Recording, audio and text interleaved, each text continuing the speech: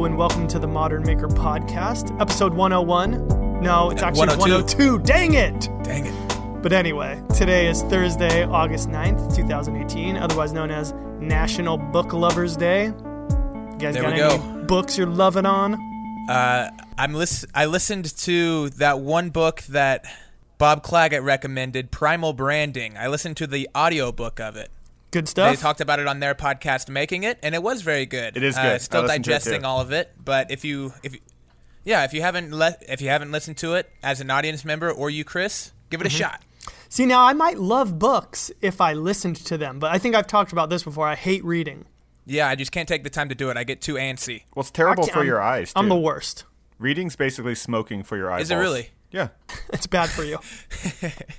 Yeah, it's smoking. It's like smoking but cigarettes. audiobooks are great. Just throw one on while you're cutting stuff down on the table saw. You're good to go. It's almost as good as a podcast. Yeah, and real dangerous to read a book while you're working on the table saw. Yeah. Yes. Speaking of, Chris, what have you been working on this week? Wait, I got a book, too. Oh, you do? Let's hear it. Wow. Let's hear his pick. It's called Anti-Fragile. It's by the same author, Nassim Taleb, that wrote The Black Swan, not the movie. It's fantastic. It's one of those books that explains why smart, strategic people aren't always the most successful, right? Like, I was listening. Oh, okay. Like, you know, it's like, I was listening to some news stories about the guy that founded Papa John's Pizza, who, you know, not to throw shade, but doesn't seem like the sharpest tool in the shed, but hugely successful. But anyways, they talk about this concept. Well, they're using better ingredients to make better pizzas. It makes sense. That's pretty smart. So it introduces this concept of anti-fragility, which is basically like a way of thriving in chaos. And then it points out how the world has been consistently chaotic, and it's not always the smartest and most strategic and deliberate people, because everything always changes and there's so many variables, that it's really about creating these formulas for being anti-fragile, and that is a huge indicator of success. It's good.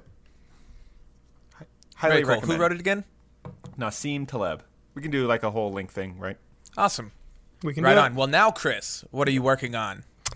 Now I'm working on the podcast, but before that, let's see. So I put up the Lego coffee table video last week. How did that go? Okay, so it's kind of crazy. Like, just my personal feelings, I feel like it's one of my best projects and videos that I've done so far. All of the, let's say, qualitative data, so like, you know, people's comments, thumbs ups, all that is like super positive, like, and points to it being one of my best projects that I've ever done. Views, not too good. Huh. So it's like, who knows? You know what? I think that could be one of those slow burner projects that really get views over time, because that's out of what your audience probably expects from you on a week to week. So I wouldn't cut it out just yet. Having seen the table in person, I was really impressed by it. It looks amazing. So everybody that's listening, go watch that video if you haven't already. Go watch it and share it and tell your friends about it. And if you see somebody playing with Legos, tell them about it and do all that stuff. But yeah. I kind of hope that that's the case, or maybe, you know, it is the kind of thing that could potentially be like picked up by something else and publicized elsewhere. I think it has that quality to it that, you know, it's only been out for not even a week yet. So there's still plenty of time. Something could happen, but maybe throw it out maybe send it out to a few blogs. See if they're interested. Send them a little media package with some stills and everything on it. Yeah, let me tell you about this Lego river table, people. No, That's right. So, you know, it'll actually be interesting to see how the next video does, which is another project that incorporated the concrete. It was this hall table, and it's kind of like half of the top is concrete, half of the top is wood. It's a lot more aesthetically, it's a lot closer to the other things that I usually build, just incorporating some concrete. So that'll be interesting to see how that does. After that, I'm back at it with the plywood again. So I got another plywood coffee table that I'm doing. And with this one, so it was coming on the heels of all of the outside furniture that I built, where I made my backyard look like a Chipotle with like 6 sheets of plywood. And I was thinking like, okay, what should I do for a coffee table out here? And I'm like, is that enough plywood? I got so much plywood. I really shouldn't do any more plywood, right? And then I thought, oh, wait a minute. What if I like kind of made fun of the fact that I've used so much plywood? So it basically looks like a palletized stack of plywood. but it'll be a perfect. coffee table with like a bunch of storage built into it. So I was like, I'm going to kind of like make fun of the fact that I've used so much plywood and do that. So that's what I'm working on currently. Very nice. Sounds exciting. Ben, what do you got going on, dude? I've been welding up a storm. So I've been welding all the window frames for the tiny house and got the first one installed, which was a big step, just cutting into the container for the first time. I think it was like the first sort of really hands-on moment where I was a little bit nervous because it's like the containers are expensive. Right. You don't want to like, Yeah. so it was There's like no going back on that one. double and triple checking all my measurements and things like that. And then, it's 105 degrees outside. And then if you're welding inside. Yeah, what is it in the box? Probably about 125. It's ridiculous. Plus, you're wearing welding gear, so you got like, I have a t-shirt on, a welding jacket over that, heavy gloves, the welding helmet, and it was pretty miserable, but got the first one done, and I think the next ones will go a lot faster because I can just, what it is, it's not any one thing, it's just moving more confidently because you sort of have already gone down that path before.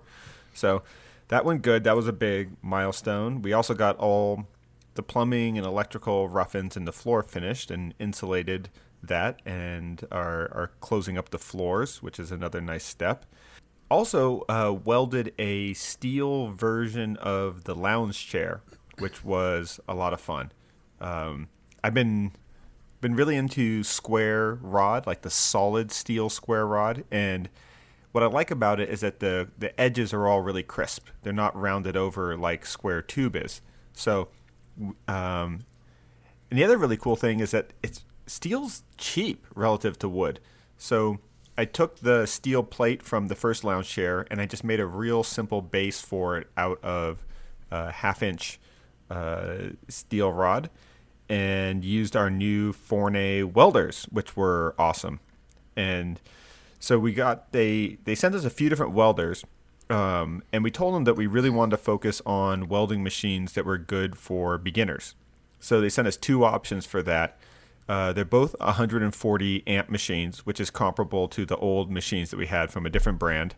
The machines we had from the other brand were about $450 each, and the entry-level one is priced at about $190 for the Fournet, and frankly, in my opinion, I think it works a little bit better.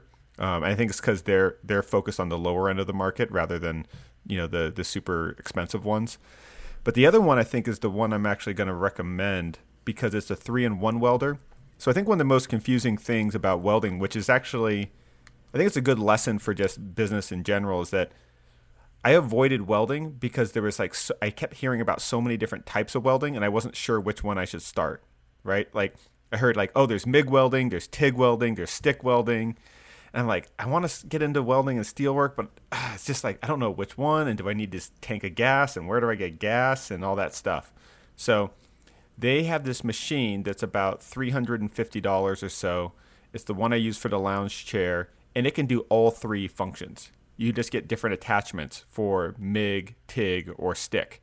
So I think it's a really good one for beginners because you can learn all 3 different types for what's cheaper than my old MIG was by itself. And it works fantastic as a MIG. It also gives you the option of using the MIG welding part as with either a gas tank or just a flux core wire. So you can basically survey the whole landscape of beginner level welding from one machine that's under $400. So I think I normally wouldn't want to talk so much about a specific product, but I've heard this sort of pain point from so many people of how do I get into it? And if I buy this machine, then later am I going to need this machine? So now I'm just going to put it off.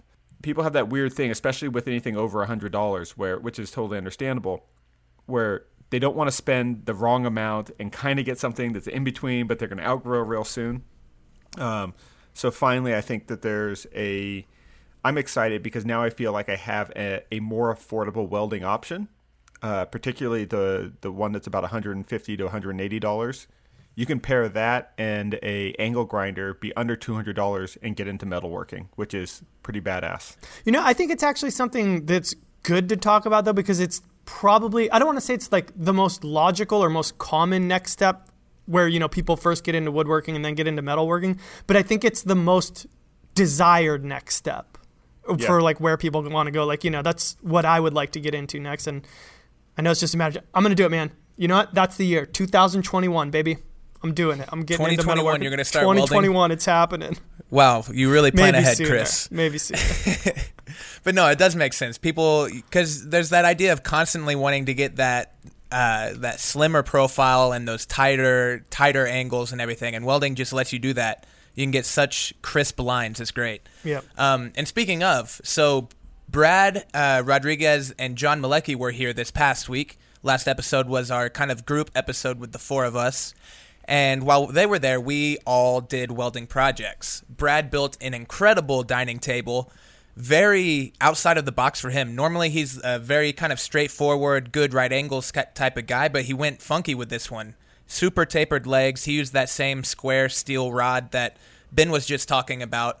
And that video should be coming out soon. John built a couple projects as well, a little table and a chair.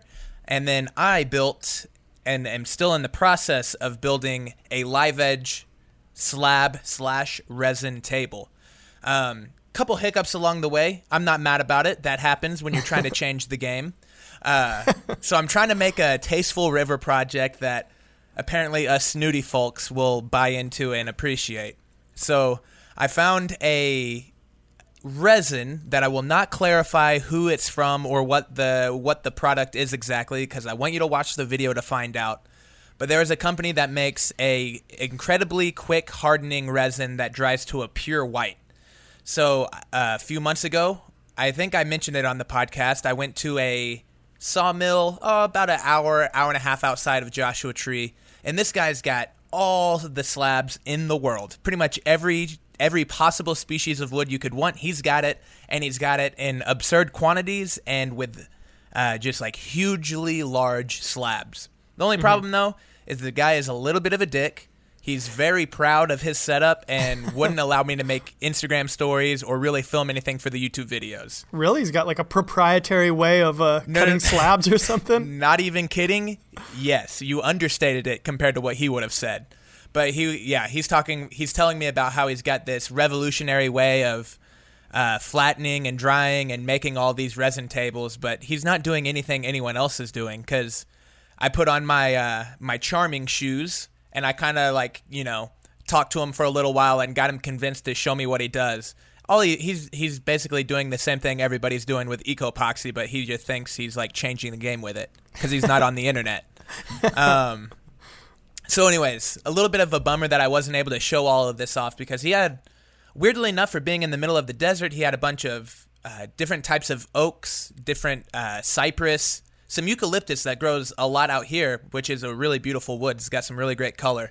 But while I was there, I picked up some rounds of olive wood. Olive wood is great. If you've ever seen Western red cedar, or cedar in general, compared to maple or oak that has a very round, I guess, perimeter, this one is very clover-shaped. It's got a lot of jutting in and out happening around the edges.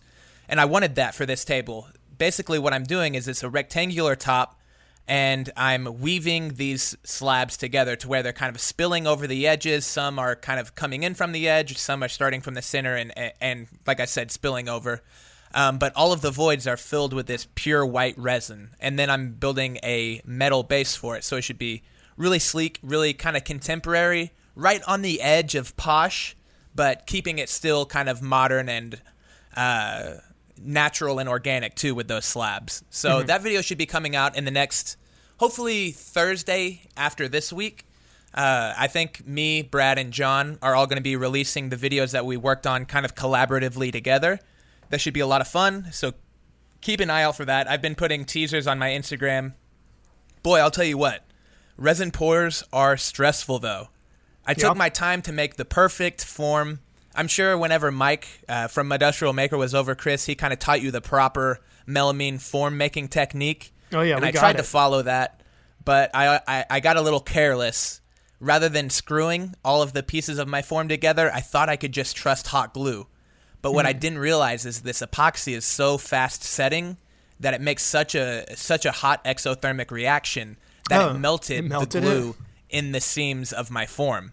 So everything looked great, and then after about 3 minutes, once everything was really hardening, because it only takes about 15 minutes, we just started noticing this clear kind of plastic pouring out all over onto the floor. So we're getting duct tape, Gorilla Tape, trying to fix all the seams, but it's not sticking because the glue is, or because it's covered in resin. This whole nightmare situation. But we were able to kind of get it under control, and it came out looking really nice. But I learned a lot in the process. Resin is definitely something that you can definitely knock it because, you know, there's a million of those videos of people swirling resin together on Instagram and stuff, but there is still a little bit of an art, and there's a little bit of finesse to it, to where if you don't take your time getting set up, crossing all your T's, dotting all your I's, you can definitely suffer the consequences. No, I mean, I get what you're saying. It became popular for a reason, and then maybe there's just like a backlash to it because you've seen it too many times or whatever. But Ben and I actually talked about that in the car today. We were on the way to the still yard, and it basically came down to the Matrix was cool, but everyone that copied the like flying choreographed kicks and all that kind of stuff for the next 10 years gradually got less cool and less cool. To where now shows like Jack Reacher and John Wick, where it's like really gritty and less over the top fight scenes, are more, you know, intriguing and selling better. Yeah, that's like the reaction to over the course of a long time. But yeah, it would be then if it got to the point where people like, the Matrix sucks. Yeah. Because of like everything copying it. What are you going to call the table? The Matrix is still good, but it's just because of everyone else. What are you going to call table? The Matrix.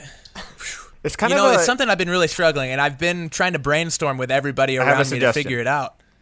It might be a little bit too obscure of a word, but it's the most accurate word would be like, do you know what like a archipelago is? Like as a landscape structure? It's like the Galapagos Islands. I thought it was archipelago. Archipelago? I might be saying it wrong. Archipelago, Balego. I think that would be the closest thing that describes what it looks like, because it's definitely not a river, it's not a lake, it's a series of islands. It's an island table almost. What about lily pad table? So I like that too, but I keep kind of just coming down to keeping it short and simple and just calling it a DIY modern live edge and resin table, like live edge / resin or epoxy table. I want to keep it short. Here's 5 adjectives in a row. Okay, let me try it again.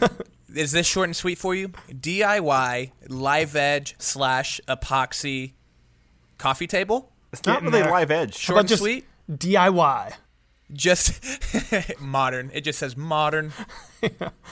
It's not really live edge, but it's kind of funny. Right? Speaking of welding, go ahead, Ben. Is it really live edge? Not really live edge, right? Because like the outer but there are edges live edges involved. Yeah, but they're all covered in epoxy. It's still a live edge. It's just encased in resin. I see what you're saying. So Ben is saying because the edges are covered. No, it's a good question. Like, is it right? Like, I'm sure. Maybe we can do some sort of listener poll. Actually, we should do that. Like on Instagram. That's right. We'll throw up a poll on the Instagram. Name Mike's table. Yeah, we'll throw up a poll on the Modern Maker Podcast Instagram story the day this podcast goes live. So go let me know what you guys think. Is it live edge or no? Yeah, and I think so. And I want to hear some good names that we can pass back on to the audience next week. Yeah, there we go.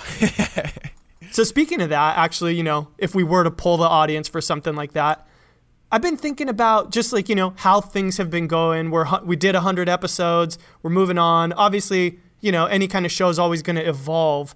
So thinking of ways that like, what could we introduce to the show? What kinds of new things? Or even what do people like that we've been doing so far? So I don't know. You guys have any ideas for anything like that you've thought of?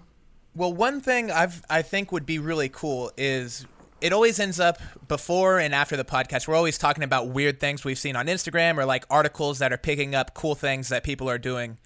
For instance, I remember not too long ago there was that CNC tattoo machine, essentially. That was like a robot arm that was tattooing people, and it was somewhat successful. Mm-hmm. And I thought that would be a cool kind of those types of things, whether it's like innovations or sort of like kind of like news stories, I guess is what it would be. It would be like Maker News. And you can get our hot takes on it? Exactly. Maybe we have our, Channel 5 News intro music. They're like, dun dun dun dun dun dun dun dun. Breaking. There's a CNC Breaking tattoo news. machine. The only problem with that is, I mean, obviously it's gonna involve a little bit of preparation. You know, we'll have to make sure we research the topics well. We don't want to go we don't want fake news. You know, we don't want to be those guys. Got to make sure we've done our homework on this thing.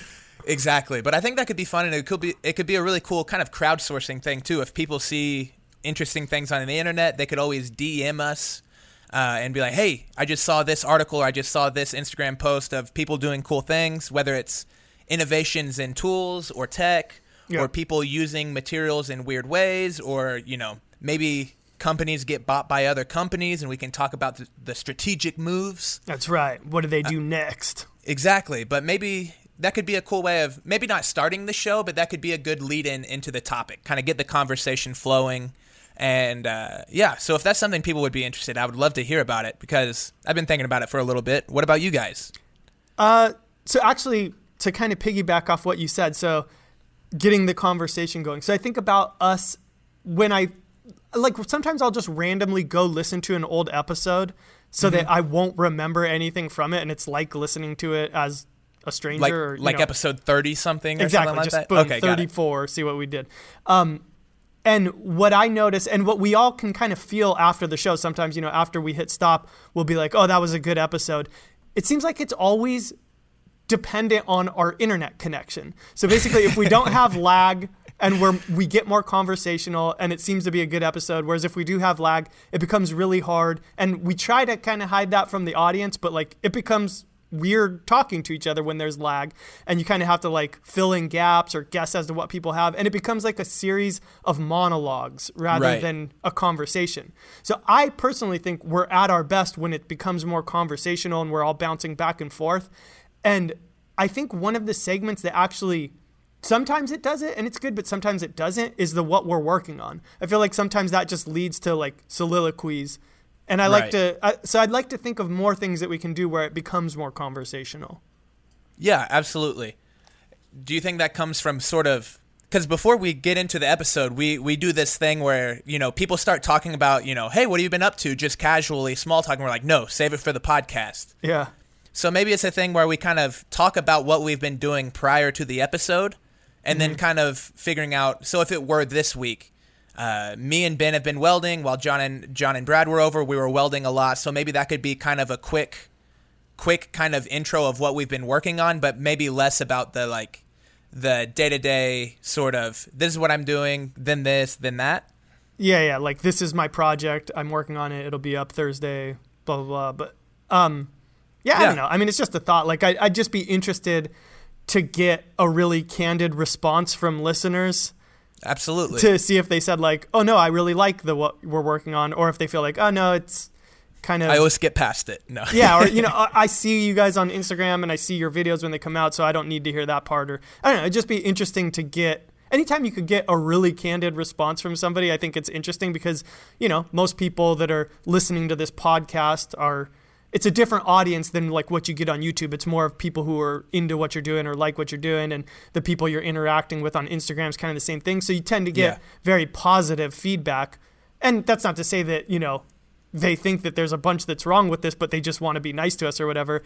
But I think it would be interesting to get some real feedback of what people really think. Yeah. Well, Ben, what do you think? Looking back on 100 episodes, where's the future? What are we leaving behind? I mean, I like what you guys are saying. The minute I hear prep, makes me a little bit skeptical. Just because I know that I think the podcast is the most fun content that we create, but is often the thing that's done most last minute. So the thing I've learned over the years is don't trust your New Year's resolution, trust your patterns of behavior. So I'm very open. I really like the maker news idea, right? I think that's fantastic. The thing I question is what have you been working on that might not be a formatting thing. It might be more of the way we're treating the format. So it might just be, hey, let's focus on tightening it up, going faster, maybe coming up with sort of like a structure within that. We each get like a 30 seconds lightning round what you're working on. Right. There we go. Then everything's a hot take. Right. So it's like pardon the interruption. Well, it's interesting, right? Like anytime you propose change, it's you want to be somewhat data driven and know that, but it's almost impossible with anything as complex as, an hour-long media that involves 3 different personalities, right? So it will be interesting to see what is sort of, what are the sort of format decisions versus what is the sort of way we treat that format. But I like the idea of adding. I mean, I think that what's so great about the "what have you been working on" thing is that it's the easiest thing to remember because it's literally what were you doing like 5 minutes ago. Often, as we typically sort of record.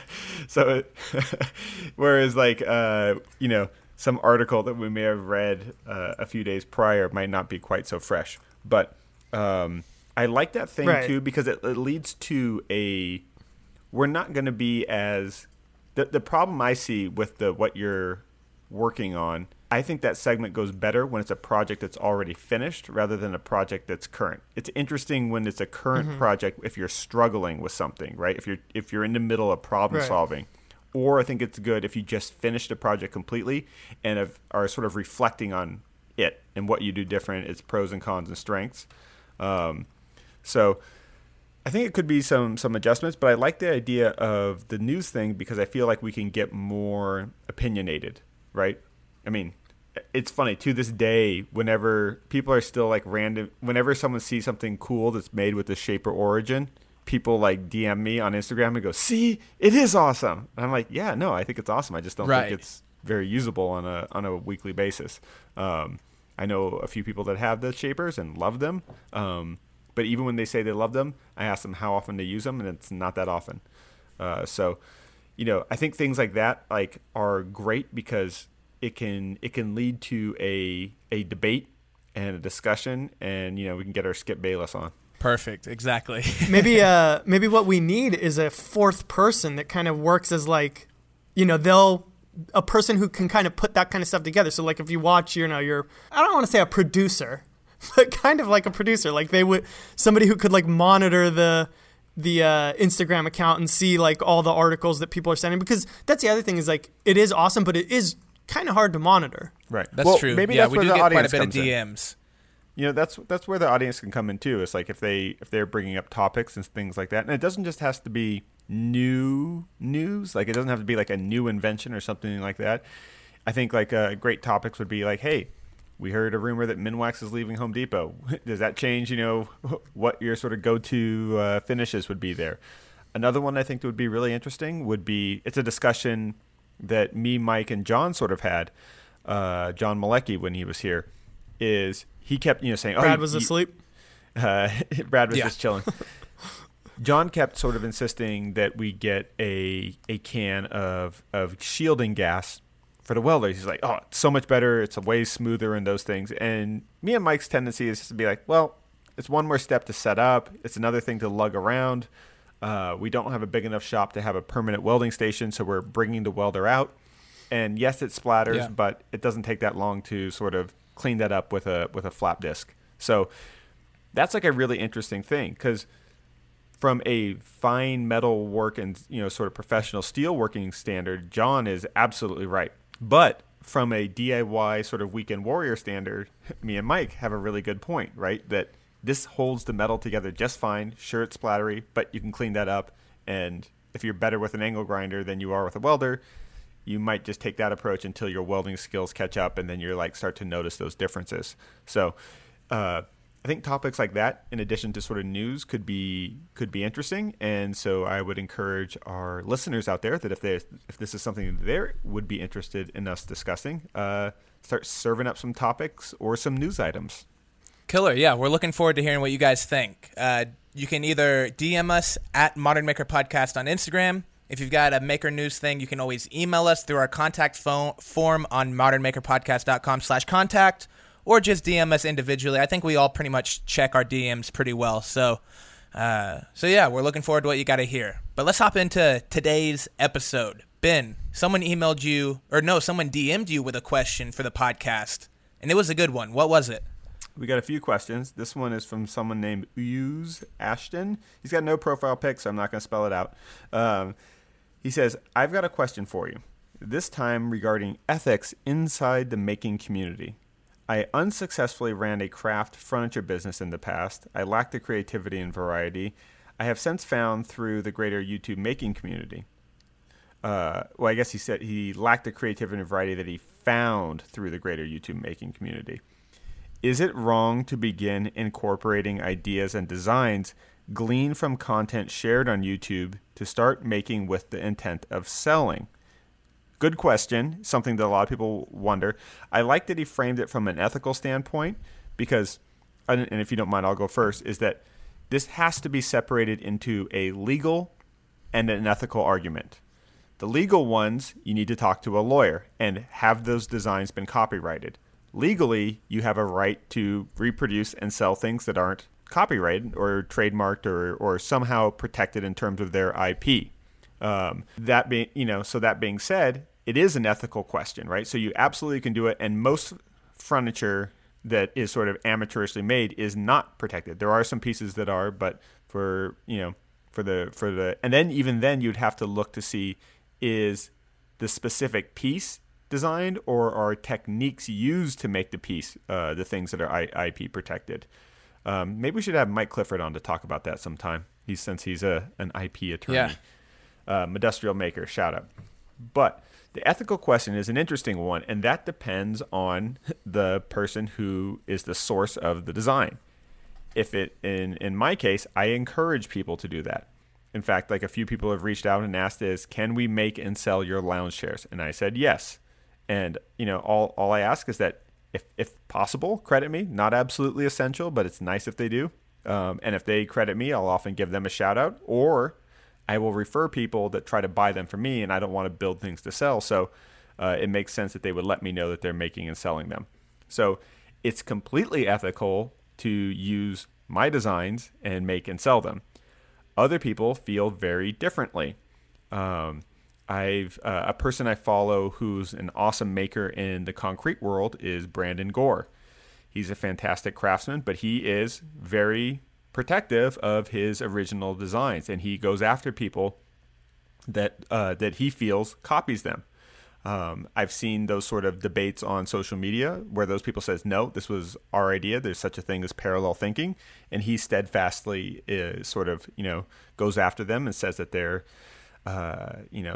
slackers and design thieves and all those things. And that's a really tricky argument because I think in most of the cases, he's right. And those people did kind of do derivative things and sort of knock off designs. But it is entirely possible that there's parallel thinking. There's 7 billion roughly people in the world. So it's not that surprising that a couple of them might have the same ideas. The other thing that I see is a lot of people acting like they invented things that they didn't actually invent and starting to claim designs as so specific when really they're just part of an evolutionary sequence. Because really, if you think about it, the Ames estate could sort of, if they wanted to, could sort of say that pretty much most of sort of IKEA's furniture is a derivative or rip-off of theirs.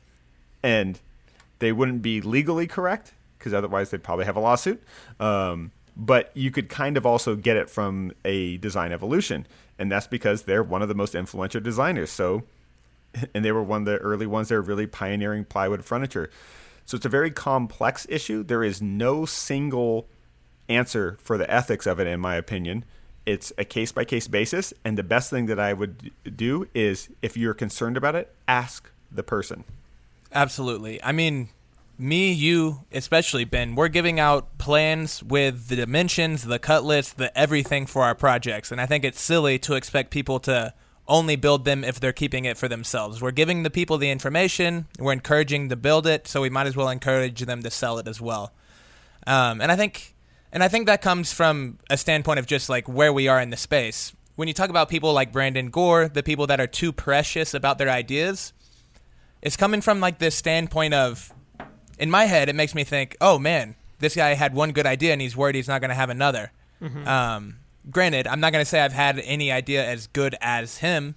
I'm not completely familiar with his work. I've seen a little bit of it, but I think it just comes from the wrong state of, rather than looking at what's next and how can I top my last idea, you're worried about protecting your previous one. And I think that comes from, I think, a pretty kind of insecure place. Not only that, but like what you're saying, if you encourage people to just be forthright and credit you rather than be scared to mention that they were influenced by you, then that creates a bad environment for the people that are actually influenced by you and would credit you. Yeah. If there's somebody that, he does a lot of concrete work, say they were inspired by his stuff, if they wanted to do something that was a little bit derivative, if they knew that he was gonna come after them and call them, crappy worksmen or bad designers, they're absolutely not gonna credit for him. So not only is he losing credit, he's also giving himself a bad look.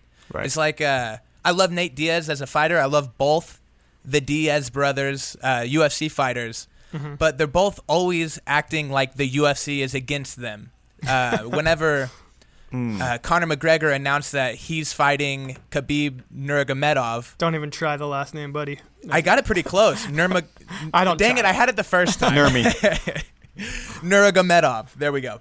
But whenever they announced that fight, Nate Diaz basically canceled his fight or said, like, my fight's not happening now because he feels like he got overshadowed. Right. And it's just like really childish. It's like the kid that gets scored on in basketball and then just takes his ball and goes home because he's not having fun anymore. But so it's just about keeping the right mentality and not coming from like this like scarcity mindset. Right.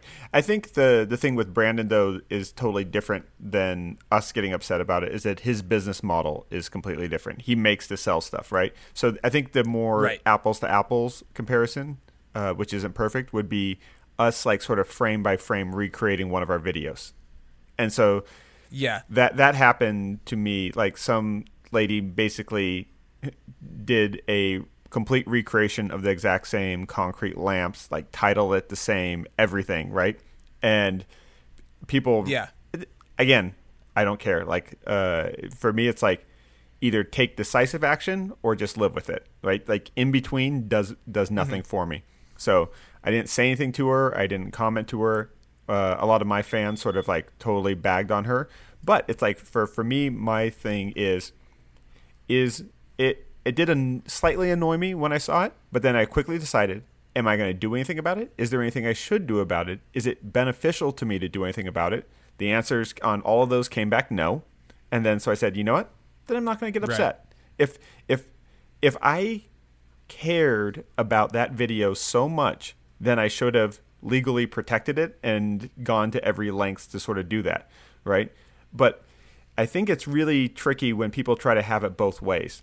If you do not want your designs to be copied, patent them, trademark them, protect the IP.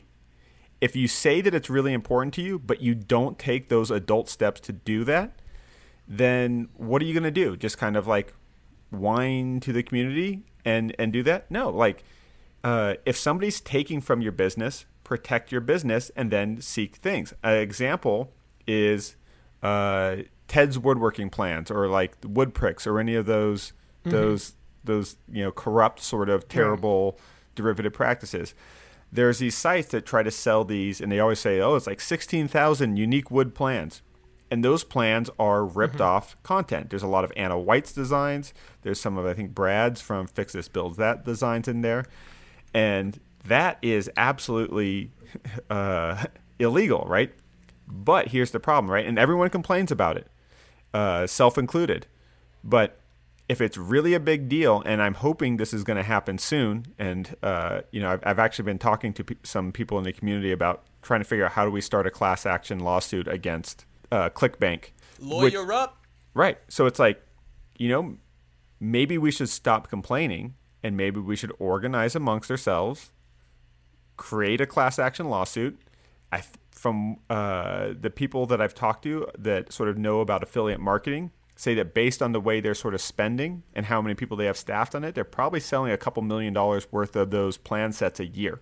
Right. And that's all enabled by ClickBank, which is creating this sort of anonymity wall, which is sort of hiding who is actually behind Ted's woodworking. It might be the time where we all organize. We all sort of, go through all their plant sets they've been selling, track for how long they've been marketing them. And then what you can do is, especially people like Brad that sell plants, you can say, well, I sell these plants for this many things. And then you subpoena their records to make them show you how many they've sold. And then you sue for damages according to your missed out revenue. But here's the thing, right? If you don't take action and you just complain, you're kind of acting like a child. You may be morally right, but your impotence is like kind of not worth anything, right? Like, so either take decisive action and fix it, or, maybe just don't whine. Yeah. So Chris, in the same idea of taking, inspiration or copying, or where's the line? Yep. So you came out from the gate with a very unique video style, and since then you definitely see a lot of videos that are drawing heavy inspiration from like what you're doing. Mm-hmm. Do you get mad about that, or are you just like, they don't do it as good as me, doesn't matter? Hey man, you can copy me, but you can't replicate me. No, exactly.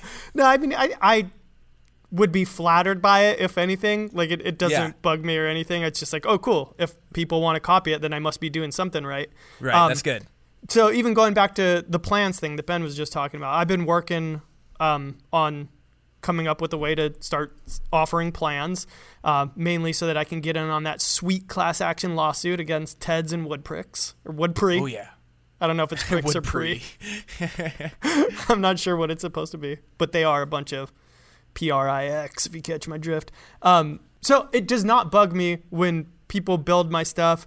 If they were to sell it, it probably would not bug me either. And you can almost look at it as them like doing a proof of concept for you. Like they're testing the market for you? Yeah. Like, oh, cool. I don't have to put any resources into this. And if it was going well, you'd be like, well, I would be the one who, if I wanted to, could probably be most successful at this because I would have the most attention on myself or the most people looking for this from me. So I don't know. That's kind of a positive spin you can put on it. But actually, I always think the one that always cracks me up is when you get messages from people that will actually go as far as to ask for permission just to build it for themselves, just because they want to recreate it to keep in their living room or whatever. And, I respond, I'm like, yeah, absolutely. Like, just make sure you tag me in a picture of it when you're done, because I always get a kick out of seeing it. And actually, that's the one thing. So I always feel like we're a little bit overly altruistic sounding within this community, but that is like the one where I legit can't say it enough that like I get a huge kick out of seeing anytime that somebody's built something that I've made, getting 100%. To see them build it. Like that is like actually one of the higher benefits of doing this whole thing. Yeah, it's like the best compliment. It's saying you built something cool enough that I took my time to build it, like exactly how you did. Yeah, love that. Yeah, I agree. Plus, from a media standpoint, even if it's someone without a big audience and they're sort of posting it, their circle of 500 to 1,000 friends is seeing that, and you're tagged in it, and that's great too. So, no, I think totally. I think it's just about really deciding what battles you're going to fight, what assets you're going to protect, and then letting the rest sort of not get you down. Because I can't say this enough, is that I personally, and I think a lot of people are like this actually. I have a really hard time being creative when I'm annoyed or upset, right? Mm-hmm. Like that feeling of annoyance or anger is dominating my consciousness so that it's not wandering all around. It's focused, right? I find myself the most creative when I'm like comfortable, well rested, or actually even maybe like super tired and kind of giddy, but where my brain is relaxed enough to move all over the place and pick up random ideas and try to put them together. Playtime. When I'm angry, it brings a level of sort of seriousness and annoyance and negativity that I find to be compromising of new ideas. So it's not just this, hey, let's just be like Zen and have dream catchers on our wall and rub a crystal whenever we get upset. No, I think it's like a very functional way to be like, am I going to do anything about it? Am I going to take decisive action? Nope. Okay, move on. Yep. Then I'm not going to worry about it. Yeah. So what are you guys obsessed with this week? What have you been watching? So I actually got something I've been thinking about lately, not watching. And that's kind of reorganizing, redoing. Well, maybe I was inspired by you, Mike. You redid the garage That's recently, right. but I've been wanting to make my garage not only like a more functional space, but a better looking space, because obviously it's like, the backdrop for all of my videos. I'd kind of like to make it a little bit nicer looking. So what kicked it off is I keep telling my wife, like, man, I'm outgrowing this space. We're outgrowing this house. I'm outgrowing this workshop. And so then I was like, well, it's probably not realistic that I'm going to be moving that soon. So I should do something to make my space a little better. I mean, it's working for me, but I could probably make it a better space if I think of at least like 1 or 2 unique things to do in the space. I could make some content out of it. So what kind of kicked it off and really got me thinking about it was I've been making these videos for Home Depot's website for the past couple weeks. So they've been sending me some product to basically like do reviews of. And they sent me a like 72-inch mechanics tool chest, one of those like big husky ones, like tons of storage in it. And I was like, I'm not going to use this. I'll just like give it away to somebody. And then I got it and I was like, dude, this thing's pretty awesome. Like I've been kind of falling in love with it. Is it the matte black one? I really want to see how much I can fit into it, because I feel like it's a lot that I'm going to be able to really fit in there. And I can probably do away with some of the storage that I have now. And I've also been thinking about my miter saw station that like takes up a whole wall that I really don't use. Like I just like rough cut on it. So I'm like, I could probably get rid of this. I have to think that one of those toolboxes would actually be pretty convenient because it's all closed storage, so you don't have to worry about dust as much getting into all that stuff. That, and it's so much small storage where like I have like, it's the small stuff that's scattered all over the place that always gets to me. It's not really like the big things. Right. So if I could use that efficiently, if I ripped out my miter saw station, then I have this whole bay window that I don't even really care about the window. Like I have a shade that's drawn the whole time. So I could fill in that whole bay with like more storage. I feel like I could actually clear up some floor space. Then if I'm thinking about, so if you look at my garage, like, what you see in the shots when I'm like working on my table saw or whatever, behind me, there's this whole storage area that starts about 6 feet off the ground and probably comes out, say like 2 feet or so, that inhibits a lot of what I do along that back wall, because like my dust collector can fit under there, but like my bandsaw can't fit under there. I have all of my like wood stored in a weird way. So I was like, if I ripped that out and got those things that like I'm really not even using, the stuff that's up there, and like a lot of it's just other storage stuff that could probably go in our shed, I could get rid of that, clear up a lot more floor space again, do some kind of like storage solution. And that's really what's on camera. So then maybe use that wall to make it a little bit prettier looking.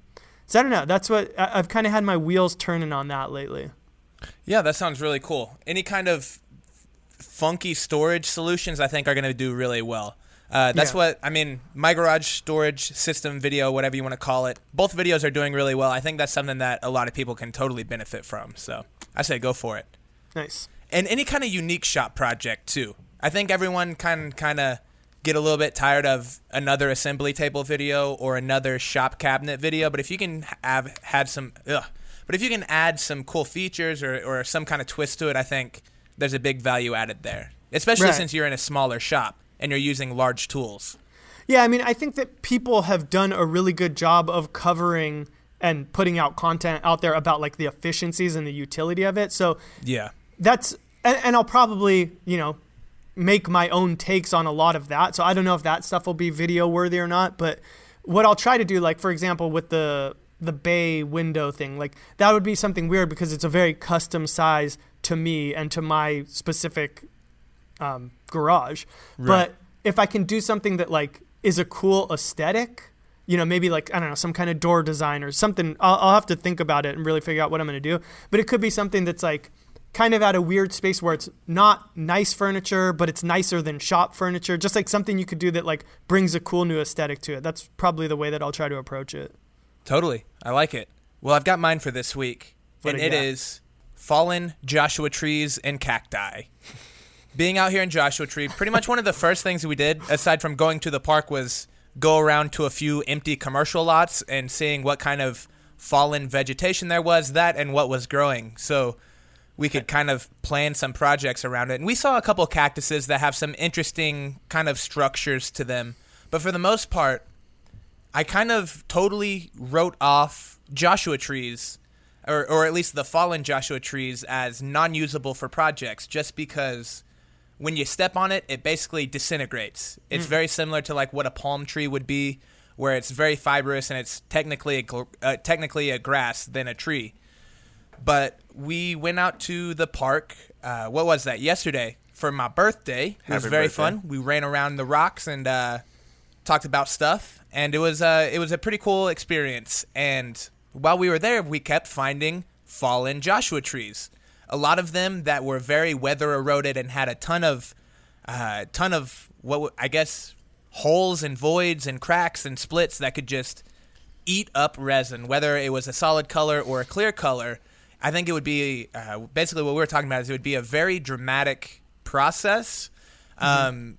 Just seeing how we could get all of these cavities filled without a giant stabilizing pot, kind of similar to what Peter Brown uses. That content, I think, would be really interesting, along with stabilizing what would otherwise be a piece of wood that's so brittle you couldn't do anything with it otherwise.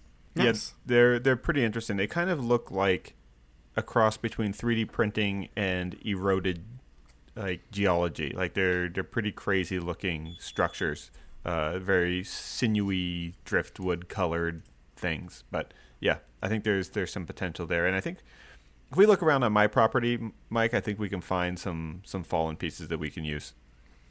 So the park rangers don't go after you. Yeah, I was gonna say, I think seems like that'd be a trick offense. to try to get them. Yeah. There was one perfect piece that was like right in the middle of one of the walkways. It's like, I want to do something with this one. Nope. But they're like, no, Mike, you can't take that one. But I want to. Can't take vegetation from national parks. It's a no-no. You can't fly drones there either. But yeah, no, that was a lot of fun. Really good climbing session. We got into the park right around like 5, and me, Mike, and Jesse probably did about 3 hours of climbing. I think there's some pretty good images floating around on our stories and Instagram accounts. But yeah, there were some pretty difficult climbs. Got a little scraped up, but yeah, it was a lot of fun. It's exactly what is great about being out here, is the sort of bouldering, climbing, hiking stuff. It's just unlimited supplied, and the terrain is so varied and diverse. It's really fun. As for me, for obsessions, well, I already covered the book Anti-Fragile. Check it out; it's great. I covered the Forney welders, the 3-in-1. If you really want to get into welding, either get the 140 MIG for about $150 or the $350 3-in-1 140 amp machine. While we were talking, I checked the Amazon, and it is the basic 140 is $199, which is still a great price. Great price. And and it's prime shipped, so that's free shipping. Awesome. So check those out. It's the welding solution that I've been looking for a long time, which is why I haven't done DIY welding projects. I've always just sort of done a few here and there, but not really gotten into it as a steady flow of DIY stuff. So that's great. The TV show Succession is pretty solid. It's kind of like The Office, but with like really rich people, but kind of equally competent people. It's a little slow. If you can make it to the 4th episode, it gets really good. And then from there, it's just outstanding. So that's the other recommendation. And the last one is more of a research project that I'm into. So I've been doing all this welding, which has led me to be very dissatisfied with welding jackets, or maybe more welding shirts. So there's welding jackets, which are often like leather and really heavy duty and really protect you, but super hot because you're wearing like the leather that they make work gloves. You're wearing a jacket that's made out of that kind of thick leather. It's 105 degrees outside. It's 120 degrees in a steel box that I'm welding in. That jacket, it's just not happening. So I've been welding more of the typical light welding shirts, which is just the most scratchy and repugnant material, right? Like, so if you go to like the welding section of like Home Depot or like a steel supply place, they'll have these like kind of stiff polyester blend feeling shirts. They're often that weird green or black. They're really terribly fitting, they kind of do the trick. Like if a spark hits it, it won't catch on fire and it keeps most of them off. If a big spark hits it, it'll kind of, could get a small burn through it, but for the most part is pretty protective. I prefer them over the leather jackets just because I'm not doing anything that heavy duty and they're not as hot. But they're still just not like a good fit. So I've been doing a little bit of research for like, okay, is there like a cool welding jacket option? And I found like Carhartt makes like a fireproof like button shirt, which is it's certainly more comfortable and better fitting than those like welding shirt jacket things. But I'm not sure how protective it is. So if there's anyone out there who kind of really knows about the different, scales of these things or has found a really cool welding jacket, hit me up in my Instagram direct messages, because that's also something that we're tentatively looking into for Maker Brand, is maybe if we can't find a good option for this, well, then maybe this is something we develop cooler welding jackets. So tell us about the features you would like to see. Absolutely. Something you can weld in, but then also not be self-conscious about going to grab a beer. To the club. Oh. Yeah. Did you say the pub? I said to the club. Oh, to the club. Maybe not the club, but maybe the pub. Yeah. Yeah, exactly. Well, awesome, guys. Thank you for listening. We hope you enjoyed this episode. Make sure, hit us up on Instagram. If you're not following us, we are at 4eyes Furniture, at Modern Builds, at Benjamin Ueda, and at Modern Maker Podcast. A little pause there for dramatic effect. Nice. Not because I almost forgot it. Don't forget to leave us a 5-star review. Like I always say, that just lets the podcast app know that we are good and that they should be feeding it to new listeners. Speaking of, if you're a new listener, we're all on YouTube as well. Chris, you're 4eyes Furniture, right? Or That's is right. your actual... It's technically Chris Salamone 1, but if you search 4eyes Furniture, you'll find me. That's right. If you search Homemade Modern, you're going to find Ben, and if you search Modern Builds, you're going to find me, Mike Montgomery. Yes, that's my name. Find us, watch our videos, follow us on Instagram, hit us up, and until next time, this has been the Modern Maker Podcast. Bye, everybody. Later. Bye.